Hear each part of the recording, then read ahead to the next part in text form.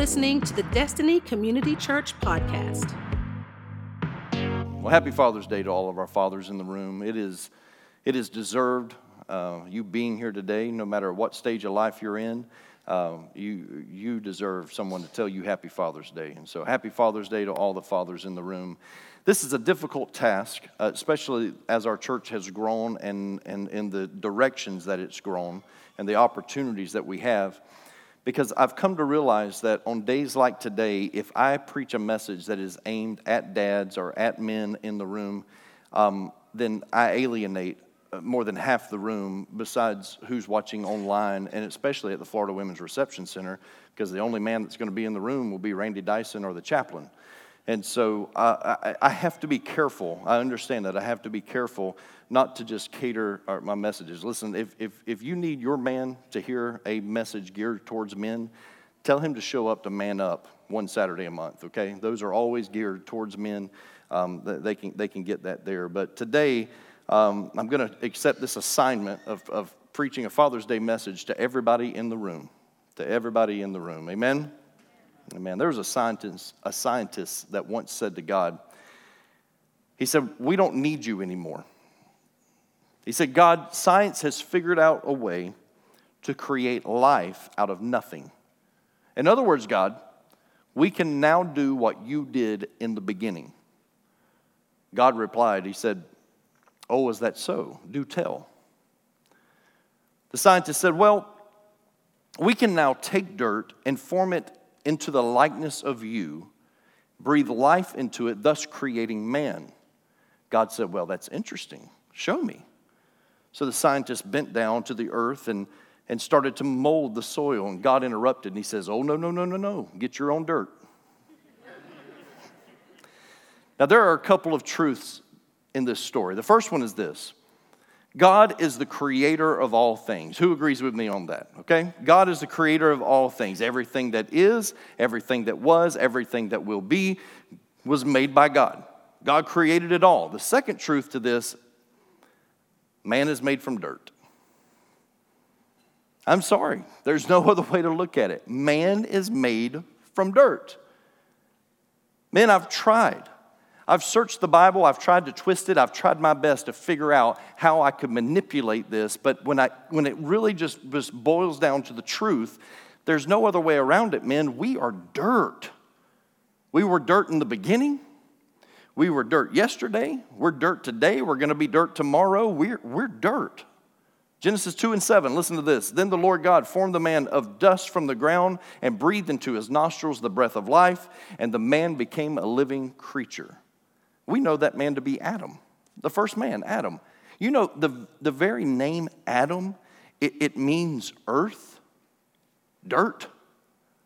That's what the name means, Adam. So women, you don't have to call him a bad name. You don't have to lower yourself and use vulgar vocabulary. No, next time he ticks you off, just look at him and call him Adam. If he's in the room, he'll know exactly what you mean by that. You're calling him dirt, Adam, earth. That's who you are. The contemporary English version of the Bible uses that same verse, and it says, "The Lord God took some soil from the ground and made a man."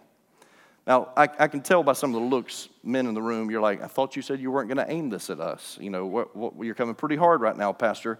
If you're having a hard time, men, jumping on board with what I'm saying right now, just be glad that I'm not reading this morning from the Douay Rheims Bible, because that same verse in the Douay Rheims Bible, it says this: "And the Lord God formed man of the slime of the earth." Yeah, there's a reason why I didn't choose that one. The Lord God formed man from the slime of the earth. Suddenly, being dirt doesn't look so bad, does it? And all the men are like, "Yeah, he did, you slime ball." But be careful, women. Be careful, because men are made from dirt, and then God took one of our ribs and he made you. Okay? So you aren't much better, just bona fide. Hardened dirt, petrified, prehistoric, if you will. But I'm going to move on. This is about men today, right? We're all dirt. Listen, I need you to understand that. Everybody in this room, we're created from dirt. That's who we are. We are dirt. But the reality is this, church, is that God can do amazing things with dirt. That's all God needs. God can do amazing things with dirt. God can take ordinary dirt and do extraordinary things with it. And throughout the ages, he has always picked the simple and mundane to accomplish the amazing. God chose an ordinary piece of dirt named Noah to save the human race from extinction. Joseph, an ordinary piece of dirt. God took this ordinary dreamer and used him to save Egypt from drought and famine. Moses, an ordinary man hiding in the wilderness, and God used him to set his people free. Just an ordinary piece of dirt. And how about David, an ordinary shepherd boy? God used this ordinary piece of dirt to defeat a tall Philistine and save the nation of Israel from their enemies. But probably my favorite part of this whole thing is that God would send his son, get this, as an ordinary piece of dirt. That's what he did. He could have chose to send his son in all of his glory, all of his splendor.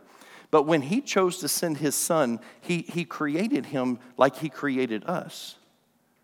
An ordinary piece of dirt, because who else could take our place unless they were one of us?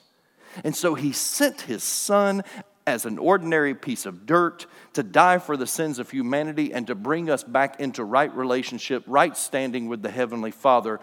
God uses dirt. How many of you are thankful that God uses dirt? Amen? It does not matter how bougie you try to be. You come from dirt, and to dirt you will return.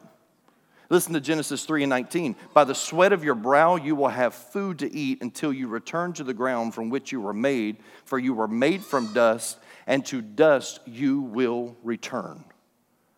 But you know what happens? The world, and sometimes even the church, even Christians sometimes, we're impressed with people with their wealth. We're impressed with their fame, their beauty, their popularity, their high levels of education, their accomplishments. That's what tends to impress the human race sometimes. And yes, these are great, and they're not evil all in and by themselves, but these are not the criteria that God uses when he chooses people to be used by him. That's not exactly what God is looking for. God isn't looking for flashy. He's not looking for charismatic, powerfully gifted, high accomplished. He's not looking for people who have it all together to do his mighty works. He's looking for simple, ordinary men and women. He's looking for ordinary dirt. That's all God's looking for. Today, God is looking for dirt. He's looking for dirt. So if you feel like dirt, if you feel like you're the scum on the bottom of somebody's shoe, you're probably a great candidate to be used by God. 1 Corinthians 1:27 says, but God hath chosen the foolish things of the world to confound the wise, and God hath chosen the weak things of the world to confound the things which are mighty. God uses dirt. Somebody say that with me. God uses dirt. Say it again. God uses dirt. 1 Peter 5:5, it says, clothe yourselves, all of you, with humility toward one another, for God opposes the proud, get this, but gives grace to the humble. There's nothing that brings about more humility than realizing that you're nothing more than dirt. That's humbling, right? God uses dirt. Say it with me again. God uses dirt. God uses the ordinary, mundane, uninteresting people of society to do extraordinary things. And he could have used He could have used any other element known to man to create humanity, but he chose dirt. He didn't use rushing water. He didn't use forceful winds, consuming fire.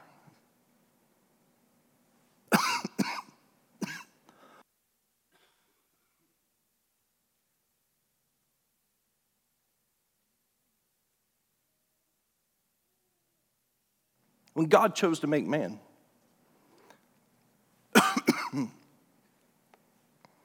he used the most least impressive of all the elements. He used the earth, dirt. He made us from ordinary earth. Sure, He takes that ordinary earth that he sculpts into his image, and he breathes into it the breath of life. There's the wind. He washes it with the living water. And then he anoints us with the Holy Spirit and fire. But when it begins, it's just earth. Just dirt.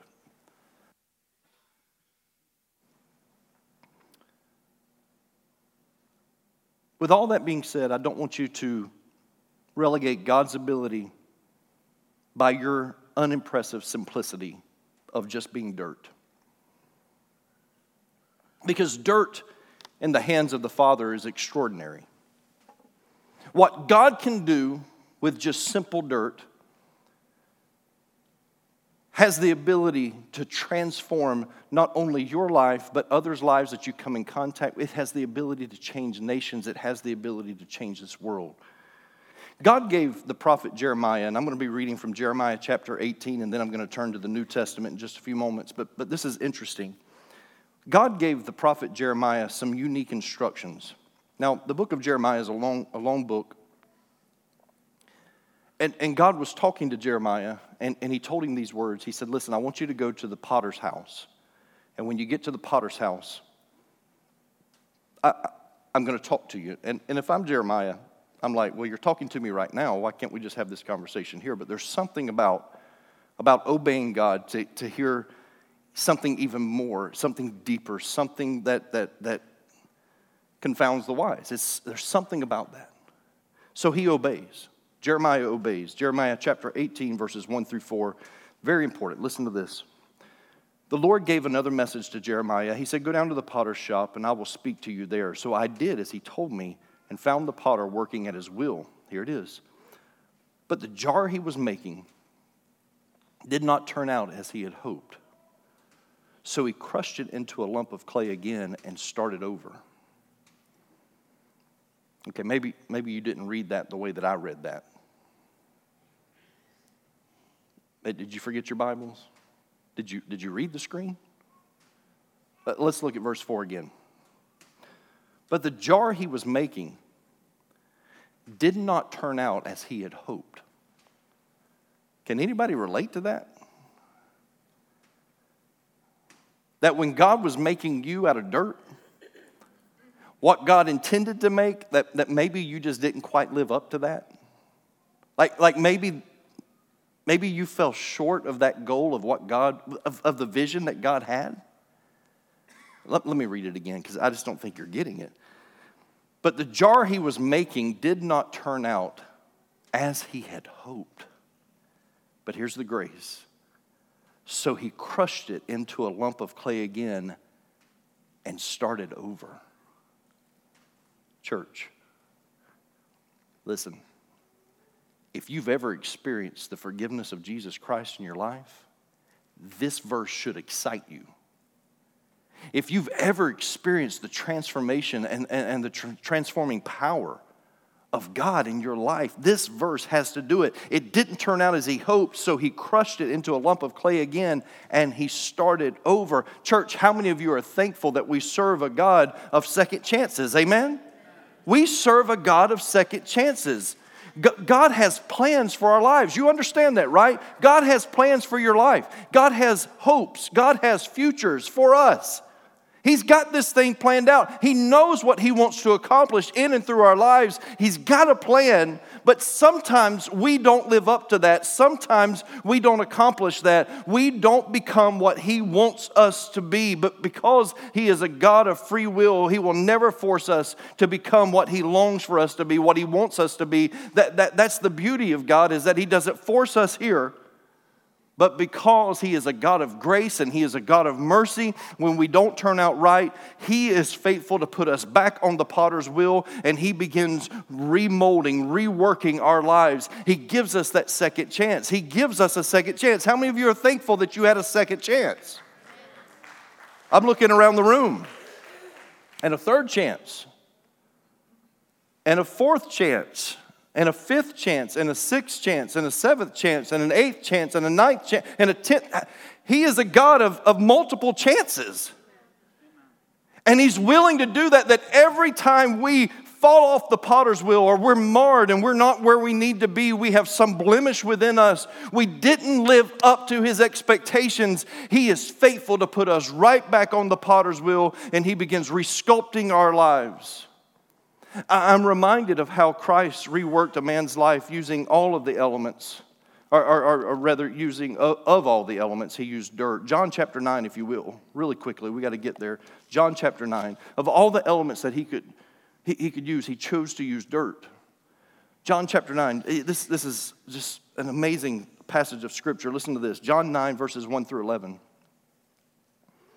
Jesus was walking along.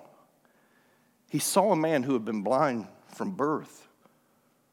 Rabbi, His disciples asked Him, why was this man born blind? Was it because of his own sins or his parents' sins?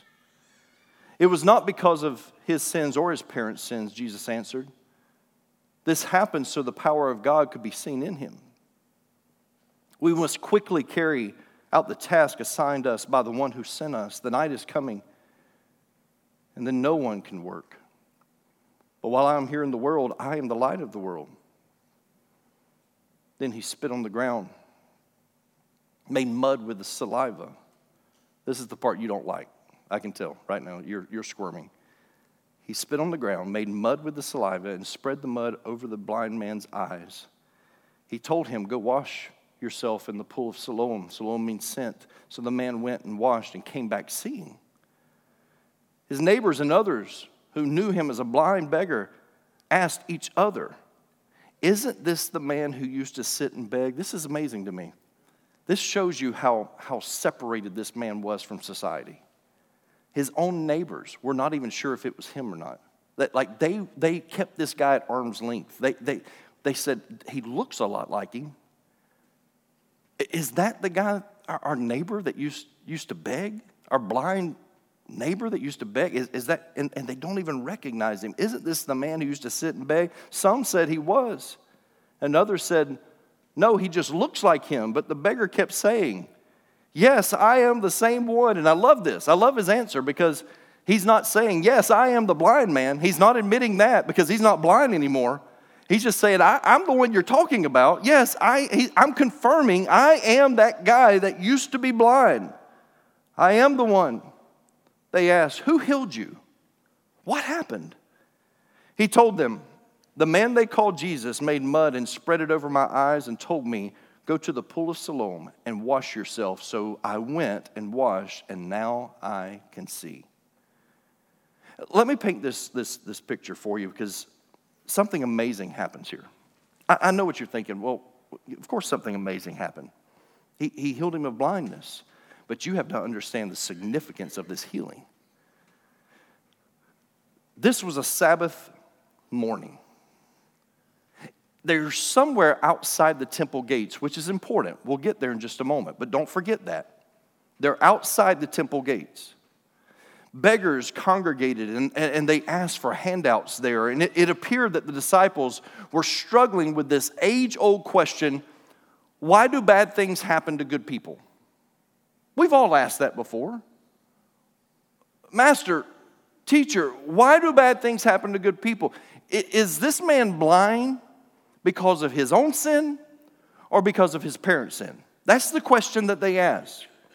Is this his fault or is it his parents' fault? And you have to understand that rabbis taught that suffering in one's life was evidence of sin.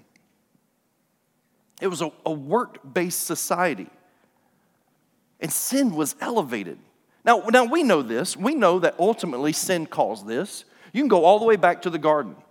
You can go all the way back to the Garden of Eden. When sin enters the human race, we know that because of that sickness, we know that disease, we know that anything that happens to us, we can all trace it back to where this earth was cursed, and we're subject to that at times, to where we have to live life. Sometimes bad things happen to good people because of the world that we live in and sin entering the human race. We know that. But in this society, they were saying that this man was blind because of either his sin or his parents' sin. That was the blame that was put there.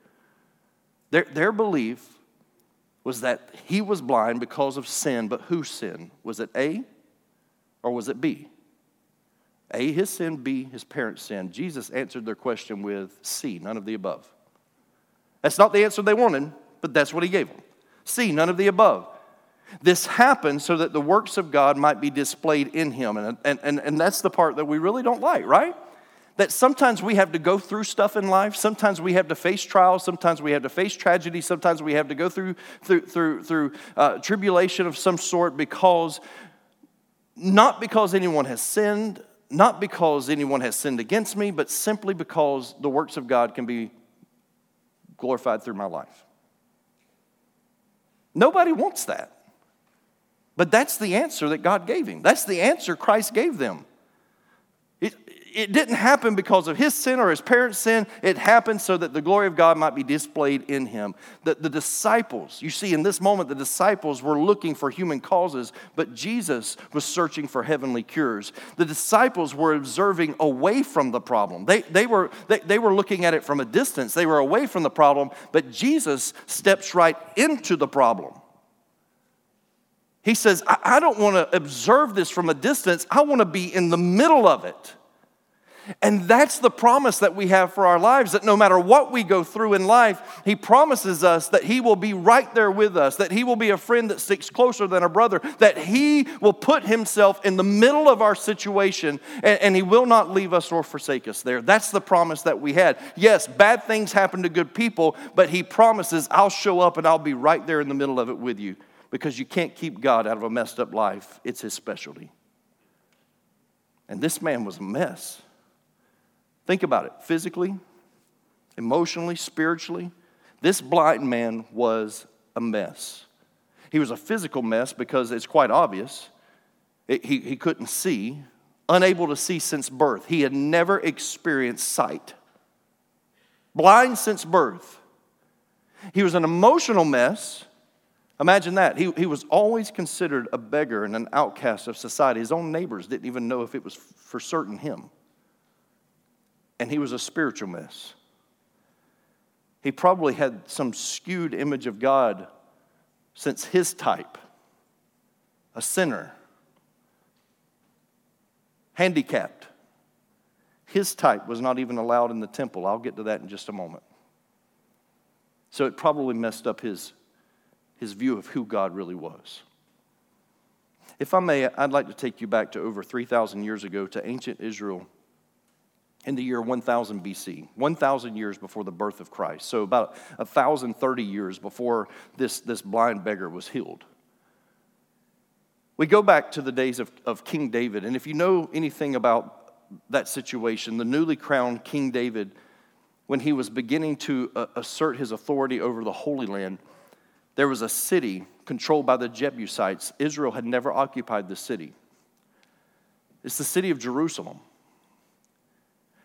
And David wants to set up the kingdom of Israel there, the capital of Israel there. That's where he wants the capital to be.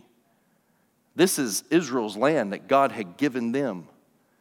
But with the inhabitants being the Jebusites, it was a strong fortress. Mandy and I, we've had the opportunity to visit there, and you look around, you see these mountains, and then right in the middle of them, there's this big hill, this big mound where they put the city of Jerusalem.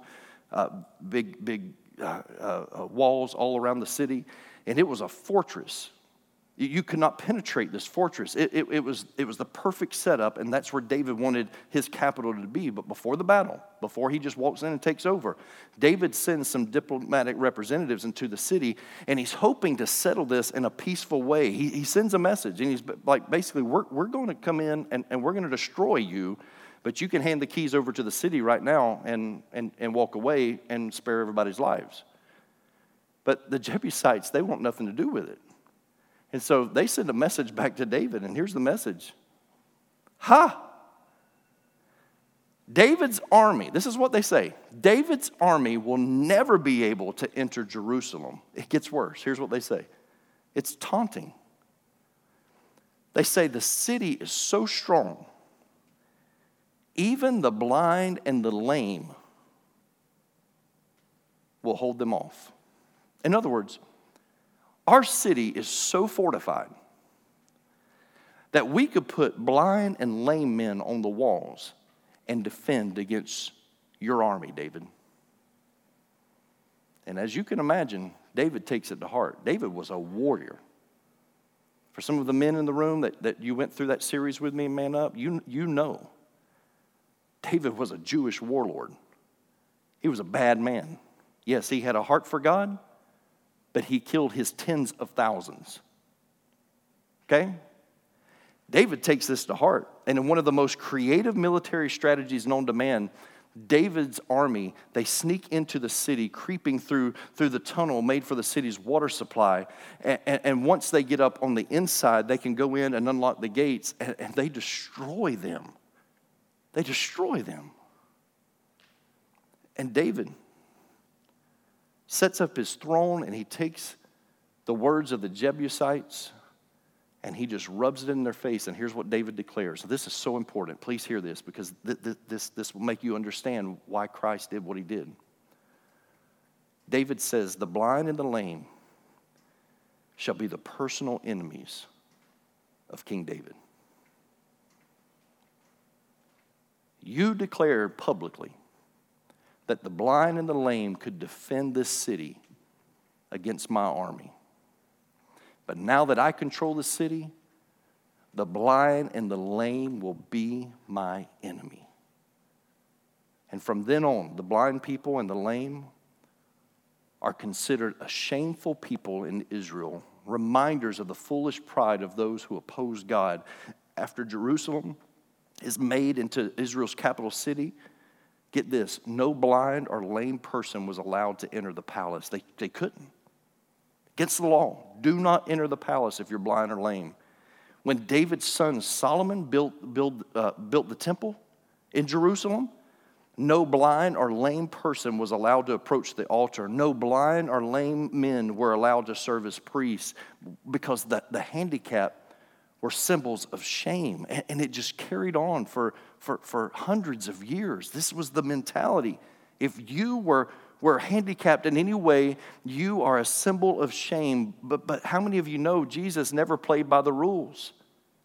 Jesus never played by the rules. When everyone else saw that blind beggar, when they saw him as shameful, is he blind because his parents sinned or because of his sin? There was never another option in their eyes. He's blind because someone has messed up. Someone didn't live up to how God intended for them to be because of sin in their life. They didn't pan out, and now they are a symbol of shame. But Jesus never plays by the rules when it comes to reaching people, especially the ostracized, the downcast, and the dirtballs of society, because if you go through the scriptures, that's who Jesus liked to hang out with. As a matter of fact, the only people that Jesus ever healed inside the gates of the city of Jerusalem were, you guessed it, the blind and the lame. Read it for yourself. Inside the gates of that city. David, I don't care what you declared. You might be the greatest king that Israel ever had, but I'm the King of Kings. And you may think that they are a disgrace because someone hurt your feelings with some words way back then. But I don't care, because they're still mine. They're still sheep of my pasture. I'm still going to shepherd them. I'm still going to have a heart for them. And so you may see them as a dirtball, but I see them as something else. And the only people he ever heals inside the city of Jerusalem, inside the gates of the city, are the blind and the lame. Matthew 21:14 says, and the blind and the lame came to him in the temple, and he healed them. Do you get that? They weren't even allowed to come into the temple. Jesus calls them into the temple. I know you're not allowed to worship here because of your condition, because of the way everyone looks at you, but Jesus calls them into the temple, and he heals them there. And what I love about this story, 1,030 years later, what I love is that this blind man just met his maker in a good way. I know when we say, oh, he met his maker, usually that has a negative connotation to it. Not this one. He met his maker in the right way. But it's weird. There's no other way to look at it, church. It's weird. Jesus spits in the dirt. He makes mud. He takes the mud and he smears it in the man's eyes. You do understand, right? Let there be light. All he's got to do is speak it. But in dramatic fashion, that's not what he does. He doesn't just say, in my name, be healed. No. He spits in the ground, makes mud, and rubs it in the man's eyes and then tells him, I want you to go to the pool of Siloam and I want you to wash your eyes. Can you imagine what people were thinking that day? Like, okay, Jesus, he's an outcast. We don't have much to do with him, but man, that's harsh. That poor guy's day just went from bad to worse. What are you doing, Jesus? We don't like him, but you? Why did you rub mud in his eyes? And then the guy has to walk through the city, disgraced, humiliated. You see, some of you need to take that last walk of shame. Because the enemy has you so convinced right now that because of what's happened to you and the life that you've lived and the past that you've lived and the mistakes that you made and how you haven't lived up to it, he's got you convinced that you'll never be what God wants you to be, but you need to take that last walk of shame because you need to get that junk behind you. You need to leave that stuff where it is on the street. You need to get rid of it out of your life. You need to move towards what God wants for your life. A refreshing. He washes his eyes and he can see. Unconventional, even for God, unconventional way of healing this man. He disgraced him in order to bring healing to his life. But I think I figured out why. Jesus went back to the material that he first used to create this man.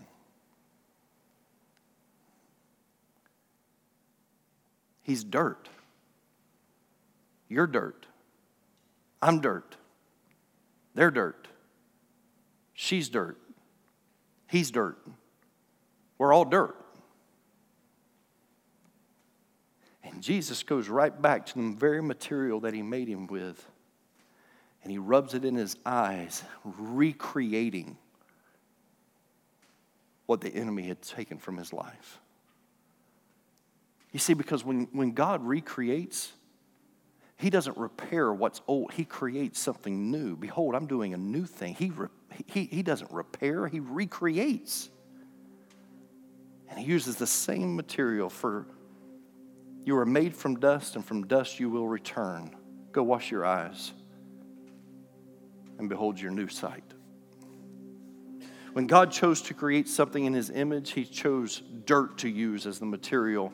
I don't get it. I don't understand it. Dirt is messy, but God chooses to use it anyway. But if you think about it, it pretty much describes the human race because we're messy, right? We're just messy. Some of you are messier than others, but we're messy. You don't have to know a human very long to understand that it's just complicated. It should be like our permanent, Facebook. It's complicated. It's just always complicated. It is. It's just messy. With humans, it's just messy. And he takes the dirt, the messiness of it, and he does extraordinary things with it. In the Father's hands, we become who he called us to be.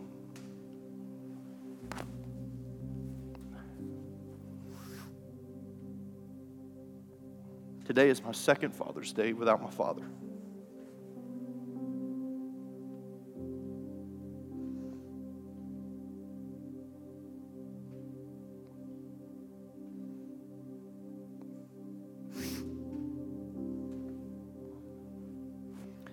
It's my second Father's Day without my father, and I miss him terribly.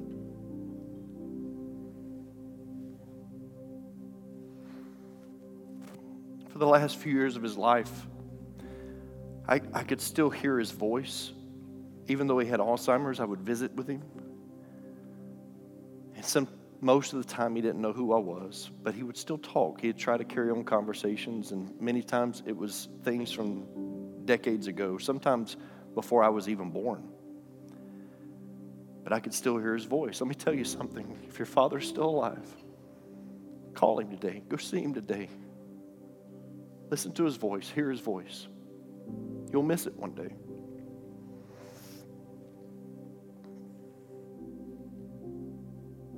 But probably one of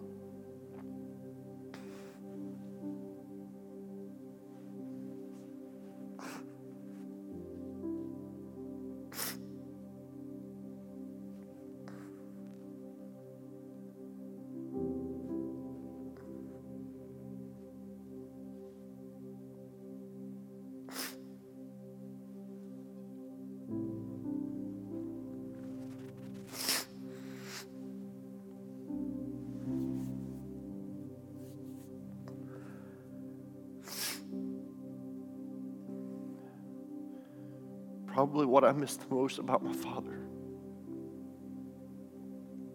are his hands.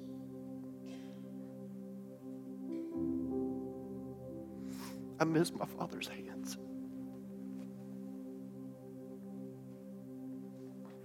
My dad used to play this game with me when we were kids. When I was a kid, he was an adult. We'd be driving down the road. He was driving, and I'd be sitting in the passenger seat, and my dad would reach over with those big old hands, and he would grab my leg. He'd say, "Son, let me show you how a horse eats corn." And he would just dig in. I mean, like separating muscle from bone and I would squirm. I'd about, shout out of that car. I mean, it was so painful, but funny at the same time. And he did it for years. I wouldn't know. As soon as he put his, "Let me show you how a horse eats corn," he'd start. If you know how to do it, do it to the person next to you. Go ahead. Even if it's weird, do it. If it's two grown men next to each other, do it anyway. It's fine.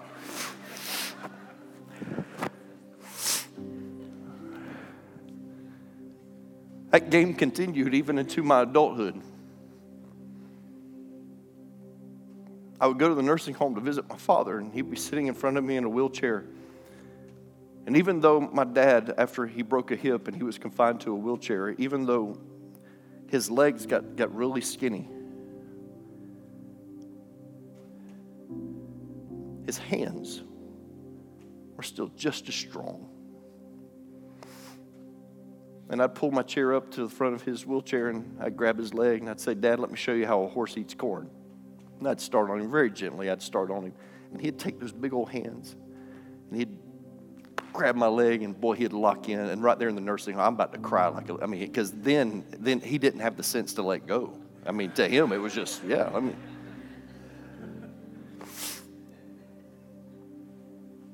miss my dad's hands. My dad's hands could fix anything. He was like MacGyver. You give my dad duct tape, a bungee cord, and Velcro, and he could fix anything on the planet. He just had a gift. My dad's hands, they made you feel safe. There's something about his hands that just made you feel secure. And when you were acting up, there was correction in those hands. Those big old hands, he knew how, he didn't have to have a belt. He knew exactly how to use those hands. That's the problem with some of your kids. Send them to my house for a week. I'll have them obeying the way my dad did me. I miss those hands, though. I miss my dad's hands. Because if you were sick, my dad would take those big old hands and he'd lay hands on you.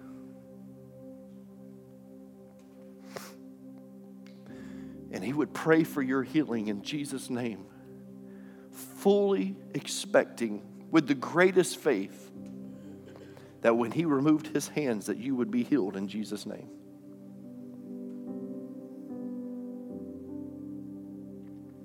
As much as I admired my dad's hands, it's my Heavenly Father's hands that perform the miracles. And I look around this room right now and I see so many people in here that at one time you were a marred vessel. blemished. But your Father's hands, He reached down and He grabbed that lump of clay and He began to remold it on the wheel. You know, clay is just dirt in the wrong hands. That's all it is. Clay is just dirt in the wrong hands, but clay can be art in the right hands.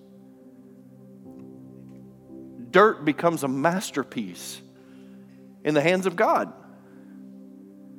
In your life, in the wrong hands, it is condemned and it is worthless, but in the right hands, in the hands of the Father, it is free from condemnation and it is worthy. And somebody needs to hear that right now. That just putting your life into the hands of the Father, it takes you from condemnation and being unworthy. It takes you to no condemnation and being counted worthy, not because of you, but because of everything that He has done. And He remolds us and He recreates us. It's just in the Father's hands. I'm telling you, I haven't always been who I am today. There was a time in my life when I was messed up, blemished. I was nowhere near what God wanted me to be. But He didn't give up on me. And He put me back on the wheel and He began remolding my life. And if He did it for me, He'll do it for you. Thanks for listening to the Destiny Community Church podcast. To learn more about DCC, including our service times and location, visit us at destinycommunitychurch.org.